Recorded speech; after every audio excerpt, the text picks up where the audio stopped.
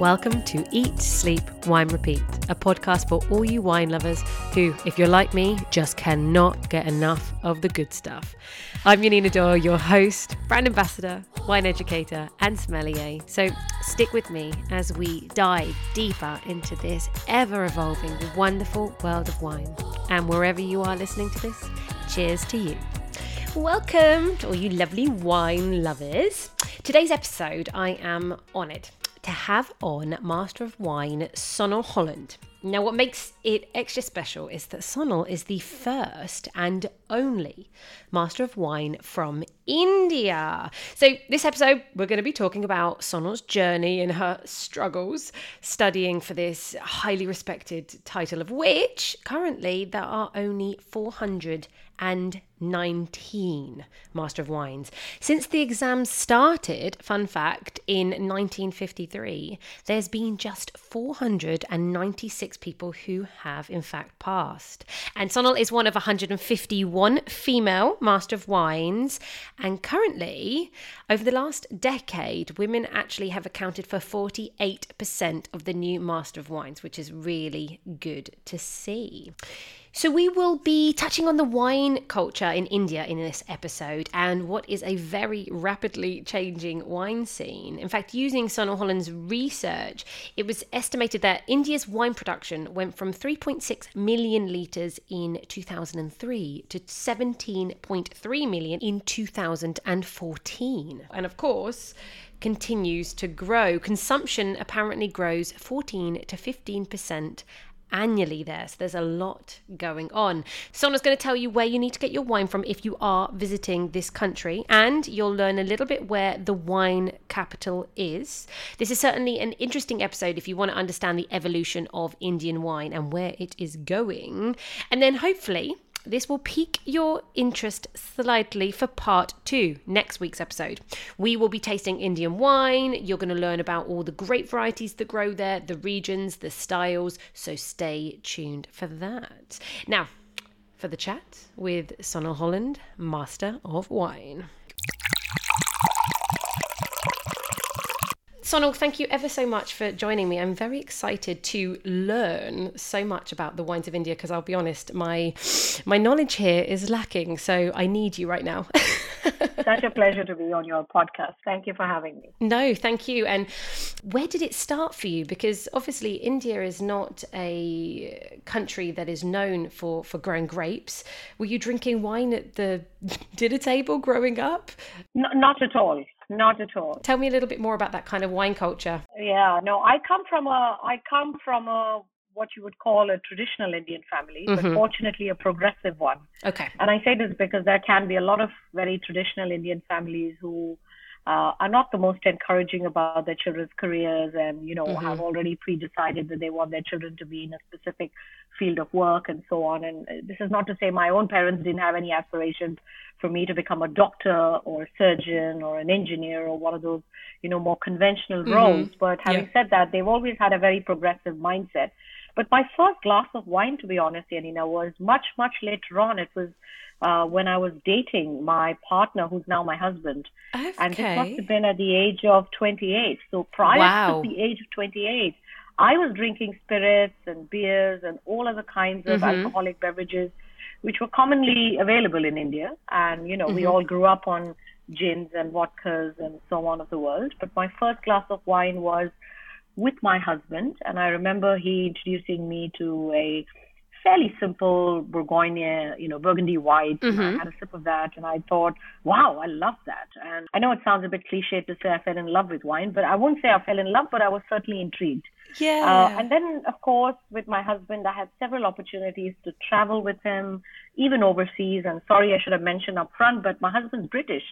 Yeah. So back then, so he's English. And so we used to travel back to the UK and spend many evenings with friends and family and, obviously guzzle many glasses of wine over even Indian meals, given how popular Indian food is in the UK. And then I got exposed to the culture, and I often wondered back then, would India ever have such a thriving wine culture? And a point in time came in my career when I was, in a proper corporate career. I was working for a NASDAQ listed Fortune 500 sort of multinational company, doing really well, traveling around the world. But I just felt the need to reinvent myself. And I thought of various options of what else I could do with my life and in my career. And somehow I kind of, I was sitting with my husband, who again back then was my partner, my boyfriend. We were just sitting, sipping over a glass of wine, and he handed me this article written by Jancis Robinson, who's been writing for Financial Times forever now.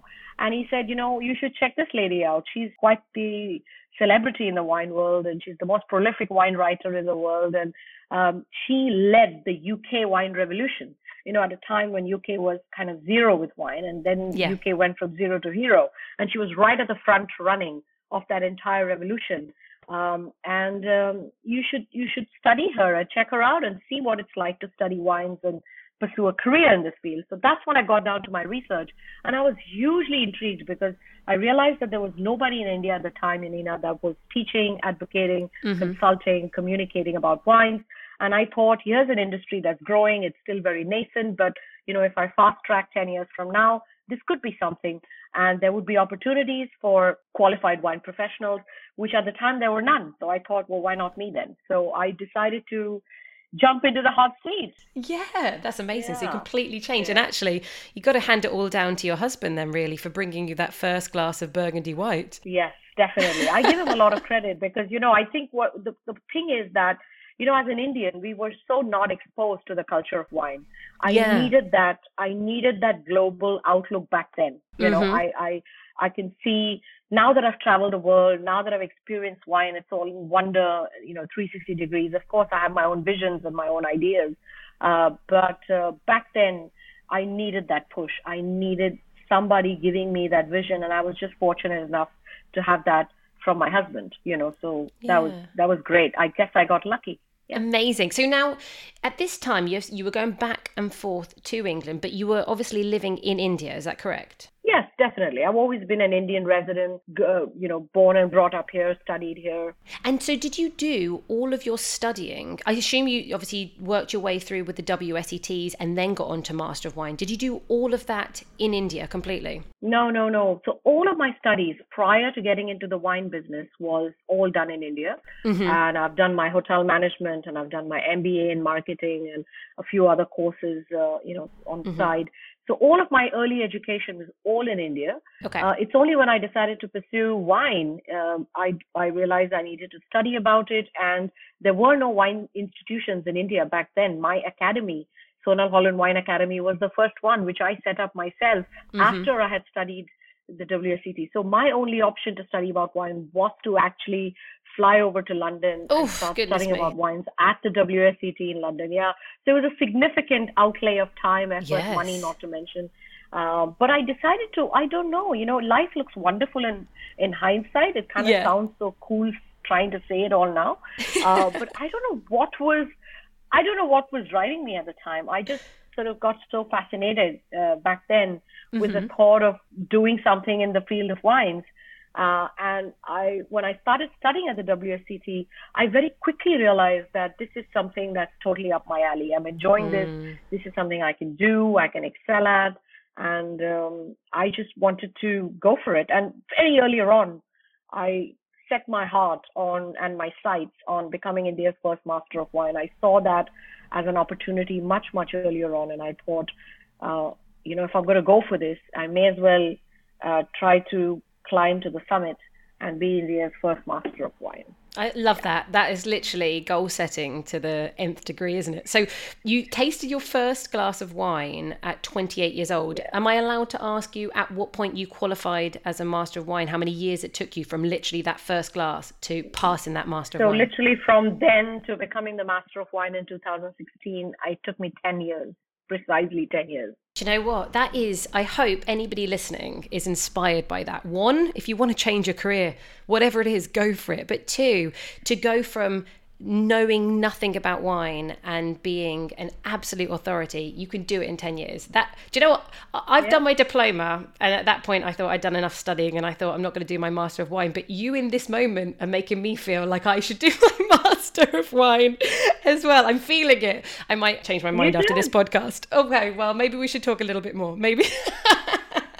No, you should totally do it. I know it sounds scary and it's all very intimidating and overwhelming.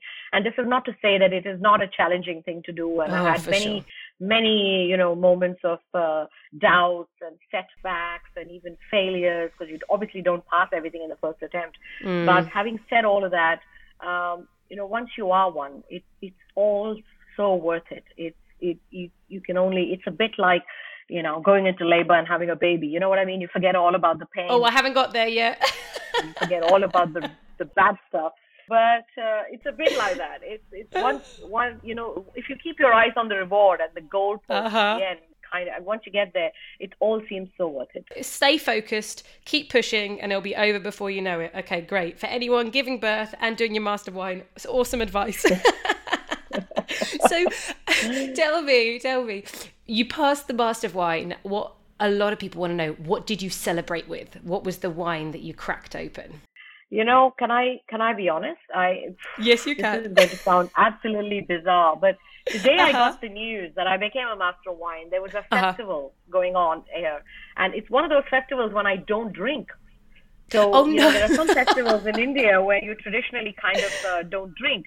And bad timing. I know, but on the other side, it was also great timing because, during that festival day, we were all together. We were all, my husband was at home, my daughter, my parents, my sister, because we'd all gathered together for the festival, and there were some rituals happening at home. And I was anyway expecting this call from the Institute of Masters of Wine, and I was hoping I would get that call to tell me I passed, which I did. But on that day, uncorking a bottle of wine, honestly, was truly the last thing on my mind. It was just so exhilarating, so relieving, and just so it really took a couple of days for it to even sink in. Even today when I talk about it, I kind of get goosebumps because that feeling, that feeling that you wait for that long and you think it's going to happen, you keep praying, you keep, aspiring for it. Yeah. When it actually does happen, it's so unbelievable. It's so surreal. Now, how did you feel as a woman? I love that you are the first and only Indian Master Wine, but also as a female. How was that whilst you are studying and pushing yourself? Did that give you more of a drive? Did it not affect you at all? Did you come across some challenges? Oh, many. I mean, there were many challenges because, there were practical challenges because the fact is that living out of India had very few tasting opportunities. I had no access or very little access to the kind of classic wines that typically appear in these exams. So I really had to, even outside of traveling to the UK for attending my course days, and whatever was required by the Institute to do. Outside of that, also, I had to travel a lot within UK, all around the world, attending trade fairs, seminars, conferences, tastings, tap into whatever resources I could, and not just books, but I meant reaching out to people, other masters of wine, anybody and everybody who I felt at the time who could mentor me. And, I had to sign up for a lot of these practice, not tuitions, but practice tastings and so on. So it was a lot of travel. I think during those 5 years of being on the program, I would have traveled so extensively. I must have, I've even lost count of the number of wines I tasted or how many regions I traveled and, meeting winemakers, understanding the craft. Because you see, the thing about the course is it's a self-taught program. It's not one of those where can't just read a book. It's not like reading a textbook and whatever is going to be asked is within that syllabus.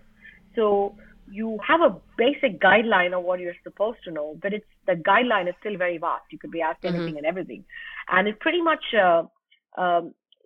gauges your knowledge across the depth and the width and the span of the viticulture, winemaking, business of wine, packaging, quality control.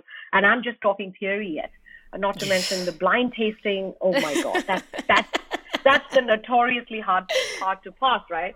So you have 36 wines, you taste blind, and you're required to identify grape variety, where it comes from, who, vintage, quality, commercial potential, style, so on and so forth.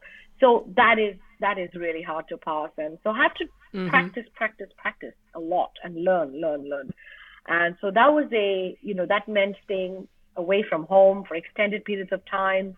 I had to miss my young daughter's birthdays, which was killing. It was like killing on my mother's guilt. I mean, I know one thing, mother's guilt is real. And I had to be away from my husband, and, not to mention put out a significant amount of money to spend to be able to afford and sustain this. So it was a long journey, and it was an investment of sorts, but I reckon this is what I wanted, and I wanted to do it. And beyond a point, it actually became a bit of an obsession for me. I just wanted to get there. I just wanted to become a master of wine. Amazing. And then, of course, now, since then, you've set up the Sonnenholland Wine Academy, right? So you're obviously teaching people in India the WSET are you doing up to the level 4, the diploma? Or? We're doing up to level 3. I set up the academy way in the beginning. I did it right away in 2009. So even 6 years before, even a year before I got into the Master of Wine program, because I realized very earlier on, even while studying at the WSET, that, if this industry was to grow, and if there had to be more professionals who would, want to study wine, and there would actually be a proper industry, so to speak, then there'd be a need for world-class wine education to be available right here within the country. And so I decided to set up the academy and start offering WSET courses here, which back in the early days was a real hard sell. It took a lot of convincing people, working at hotels and otherwise, that there is an industry like that. There's a need for training. There's a need for education. This will help you get better revenues. So everything was a bit of a hard sell, but I'm just thankful it all happened, because now, we find ourselves doing so much more than just education. We have, I know you haven't yet asked me that, actually. I just feel like I'm just telling you regardless. You tell me, go for it. I love it. Keep going. No, it's just that in the span of all this time, we've managed to set up a good consultancy arm as well, because there's a lot of international companies coming into India who want help with understanding India as a wine market. It can be quite complex. It can be daunting. We do lots of events now. So wine has become hugely popular now, Yanina. Back from where I was to now, if I just fast forward, I think wine's totally booming at the moment. It's just, it's the fastest growing beverage. It's the new media symbol of sophistication, romance, lifestyle, healthy choices, all of that. And, as we are more and more exposed to things like Netflix, and we see more of wine featuring into our own Bollywood movies, it's kind of really taking center stage. Even up to 5 years ago, when I walked into somebody's home, I couldn't be sure whether wine was on the menu, whether wine was even being served. But today it's become a mainstream drink across various cultural occasions, whether it's weddings or parties or home soirees or whatever it is. So wine's become very, very mainstream, incredibly popular, and a very elegant drink to be seen drinking. And thank God for that. Yeah, and amazing timing, the fact that you're now there to encourage, inspire, train. So I assume there are probably several people now wanting to follow in your footsteps. Is there anybody that you know of now that is potentially coming up behind you that has started studying their Master of Wine that's Indian? Officially, to the best of my knowledge, there is no Indian on the program per se at the moment. But I do know that, we're just fortunate to have a lot of people write to us to say, please guide us on how to become a Master of Wine, or what can we do. So we do a lot of this, creating awareness about the Master of Wine program on our social media handles and at webinars. And we're trying, hopefully I'll have a proper opportunity to mentor somebody in that journey. But I know that I have a couple of colleagues right now who are in the final stages of completing their WSET diploma. And I'm hoping that I can inspire them enough to get onto the MW program. So, if I can help do that for my own employees and my own colleagues, I mean, what would be more wonderful than that? That is so exciting. No, it really is. Yeah. And then, of course, for those people outside of India that are listening now, you have Sonal Holland Wine TV, don't you, on YouTube, where you're talking about loads of different things. When did you set that up? We set that up way back in 2004, and then I didn't make any videos for a while, for about 2-3 years. Yeah, it happens. You know what I mean? Yeah, exactly. Uh-huh. You think, I'm not sure. And then you kind of get back to it thinking, no, I've got to do this. I've got to keep at it. So anyway, I think we started about 2 years ago, and it was good timing because just around the pandemic, we became very, very disciplined, and we release one new video every Friday. And so there's I think we have close to 170 videos up there talking all about wine, actually. We're dedicated to the business of education and entertaining with wine. So absolutely. I know I've checked out a few for anyone. You can learn about specific wines you're talking about, or how to taste, or even like the corks in wine, aren't there? So you really are going throughout the whole process so people can have a little bit of fun and learn. But also, interesting, you talk about, I think when you're talking about wines, you will give the price of what it is in India. Yes. Are you finding a lot of your viewers are actually Indian? We have all kinds of people, actually, to be honest, who follow us, and we're fortunate, thankful for all of this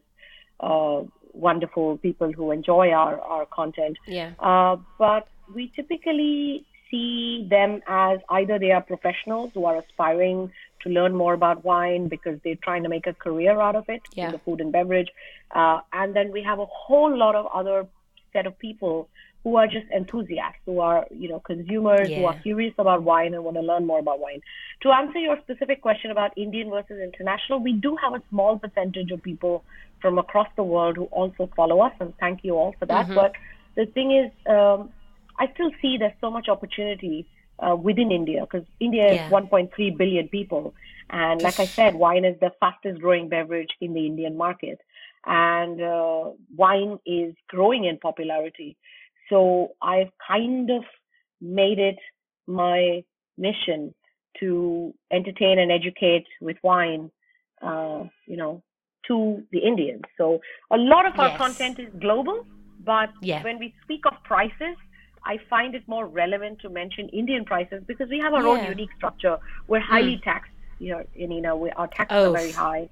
Sorry. And so very sorry to hear that. So it's like a $5 wine ends up being $40 here in India. What? So it doesn't make sadly. Yeah. So it doesn't make any sense for me to not give the pricing from an India perspective, because I would be completely misguiding somebody if I said there's a $5 wine and then they get the shock of their life when they go to buy it at one of the Indian retail stores. So, gosh. So talking about going then and buying slightly more overpriced wine in India, for all of us when we start traveling again and we can come to India, where do you find is the best place to buy wine? Would it be in Delhi, or I know that in Mumbai specifically, and this is I know just the answer actually to your question. Tell me. It would have to be in Mumbai at a specific store called the Cellar, which is located at the food hall. And I say this so precisely because this is my own wine store. But everyone go there. No bias at all. No. Just, giving you my own independent opinion about best places to buy wine. But anyway, on a more serious note, I got into wine retail about 18 months ago, and we've touchwood done phenomenally well. We have this wonderful wine store. We have two actually in Mumbai now. And Mumbai is anyway the largest consumption city in India. It is 33 to 40% of all India's consumption happens in the state of Maharashtra, and within Maharashtra, Mumbai is the most important city. So we have two shops here, but I mean, having said that, every city has a lovely wine store you can go to, and so on. Yeah. Yeah, okay. And in general, in terms of planting, the majority of the wineries are in Nasik, right? Yes. So Nasik is widely regarded as the wine capital of the country. Nearly 75 to 80% of India's wine production happens in the area of Nasik, which is about 3.5 hour drive from Mumbai, where I'm sitting right now. Oh, okay. There we go. We can visualize it now. Now, anyone can do the same as what I've done, which is they can read your research paper, which is what every Master of Wine has to do to complete their Master of Wine. And you did your research paper, no surprise, on India and, of course, I guess the evolution. And I found that really, really interesting. Some things that I found were really interesting is that you said that females, it's increasing their representation in terms of drinking wine from 25 years old to 34 years old. So that's a growing market. Women are getting really behind wine, which I thought was quite exciting. Yes, and that is a huge, huge opportunity for wine in India. Because let me just put some stats for your consideration, right, for everybody's consideration. So India is 1.3 billion people, and nearly half of us are women. Okay, so you're talking about 650 million people who are women. And so 650 million people out of a global population of 6 billion people means that 1 out of 10 people walking this earth is an Indian woman. Gosh. How impressive does that sound already? Absolutely. Right. And of all of those women, you're the only Master of Wine in India, but carry on. Thank you. I wasn't looking to put that plug, but thank you. Well, why not? Why not? I'm impressed, but carry on. Yeah, and what is happening is that women traditionally used to hide their drinks. We had to hide our drinks and drink, right? So we call what we call a spiked drink, right? You have a Coca-Cola and you put a little bit of vodka or gin in it. Oh, I love this. In more traditional formats, this is what we were told to do in our growing up years. And, we had to hide our alcohol in a nutshell. Increasingly now, because wine is considered socially more civilized, more acceptable within society and within family circles even to drink, women are shedding their inhibitions and are being seen openly consuming a glass of wine because wine is elegant. It has a milder imagery, and so it's gaining great social acceptance within the Indian society fabric of Indian society, and that to me is a very encouraging sign. Also, a hell of a lot of women are drinking wine because they're reading in the media that it's healthy and so on. Now, I generally don't like to comment on that part of things because people often don't know, the portion control aspect of things, and they don't know where to draw the line. But having said that, I would still say the media is helping in popularizing wine as a healthier beverage. So all of these factors are leading to wine becoming, and I know so many women myself, in my own social circle, who say that they've been teetotalers all their life and now have started drinking at the age of 40, 45, 50, 55 even. So to me, the future of wine is very bright in India because women, and this is not to say only the Indian women are drinking it. Of course, the men are drinking it, but the women are a whole new demographic, to drink wine openly and liberally. So that is very, very encouraging for wine in India. And of course, then we have a whole lot of millennial and Gen Z, which I could give you some more statistics on, but stat away. It's just that India is a very, very young country, right? More than 50% of Indians are below 25 years of age, and so we talk about this Gen Z. It's the real buzzword today, right? Everyone has eyes on the Gen Z. Well, India has 20% of the global Gen Z population, and this is the population that is digitally driven, is digitally native. They are more open to experimenting with all sorts of beverages. They enjoy the aspect of variation in their drinks. They don't necessarily look for the same drink over and over and over again. They're more experimental. They want to learn. They want to discover. And wine fits in. It ticks all the boxes, right? So I think all of these factors make wine a very, very bright proposition in India. Yeah, it's exciting to see where it's going to go. Now, one of the things, though, I did notice from your research paper, Indian fortified wines still seems to be very popular. So is the palate for the typical Indian who is drinking wine, are they wanting sweeter wine still, or are people shifting it across to the drier still wines? No, so I think it's a journey, right? In every country, if you look at even the US, it all started with sweeter wine, blush, Zinfandels, and then sort of moving on to the drier styles. I think human nature is similar wherever on the earth you might live. So even in India, it's not dissimilar. A lot of consumers here start with But this is not always the journey, right? I'm just saying for somebody who has more access to a port style, sweeter, high alcoholic red wine, we start with that and then over time discover more sweeter styles. But I think the popularity of a lot of port style Indian sweet red wine is also due to the fact that India makes and grows a lot of indigenous grape varieties, names of which we're not familiar with. You know, they're not like our Cabernet Sauvignon, Merlot and all. Yes. There's a lot of local grape varieties because India has traditionally been a lot into table grapes, which have eventually kind of got into grape growing for wine as well. So we have a lot of these indigenous grape varieties that are, I wouldn't say are necessarily very high quality, but a lot of this gets churned into the table wine. And table wine of India, it very often turns out to be the sweet, red, fiery, high alcohol kind of. Cover up the flavors kind of thing. Yeah. Yeah. So a lot of people, particularly in the tier 2 and tier 3 cities, because India is a very diverse country, right? There's a lot of socioeconomic strata. Here, not everybody's affluent, not everybody's well-traveled. So it's a lot of tier 2, tier 3 cities who are less exposed to urban lifestyles, could very well start off with that, you know. But like I said, everything is a journey, right? India is growing overall. It's not just with its wine.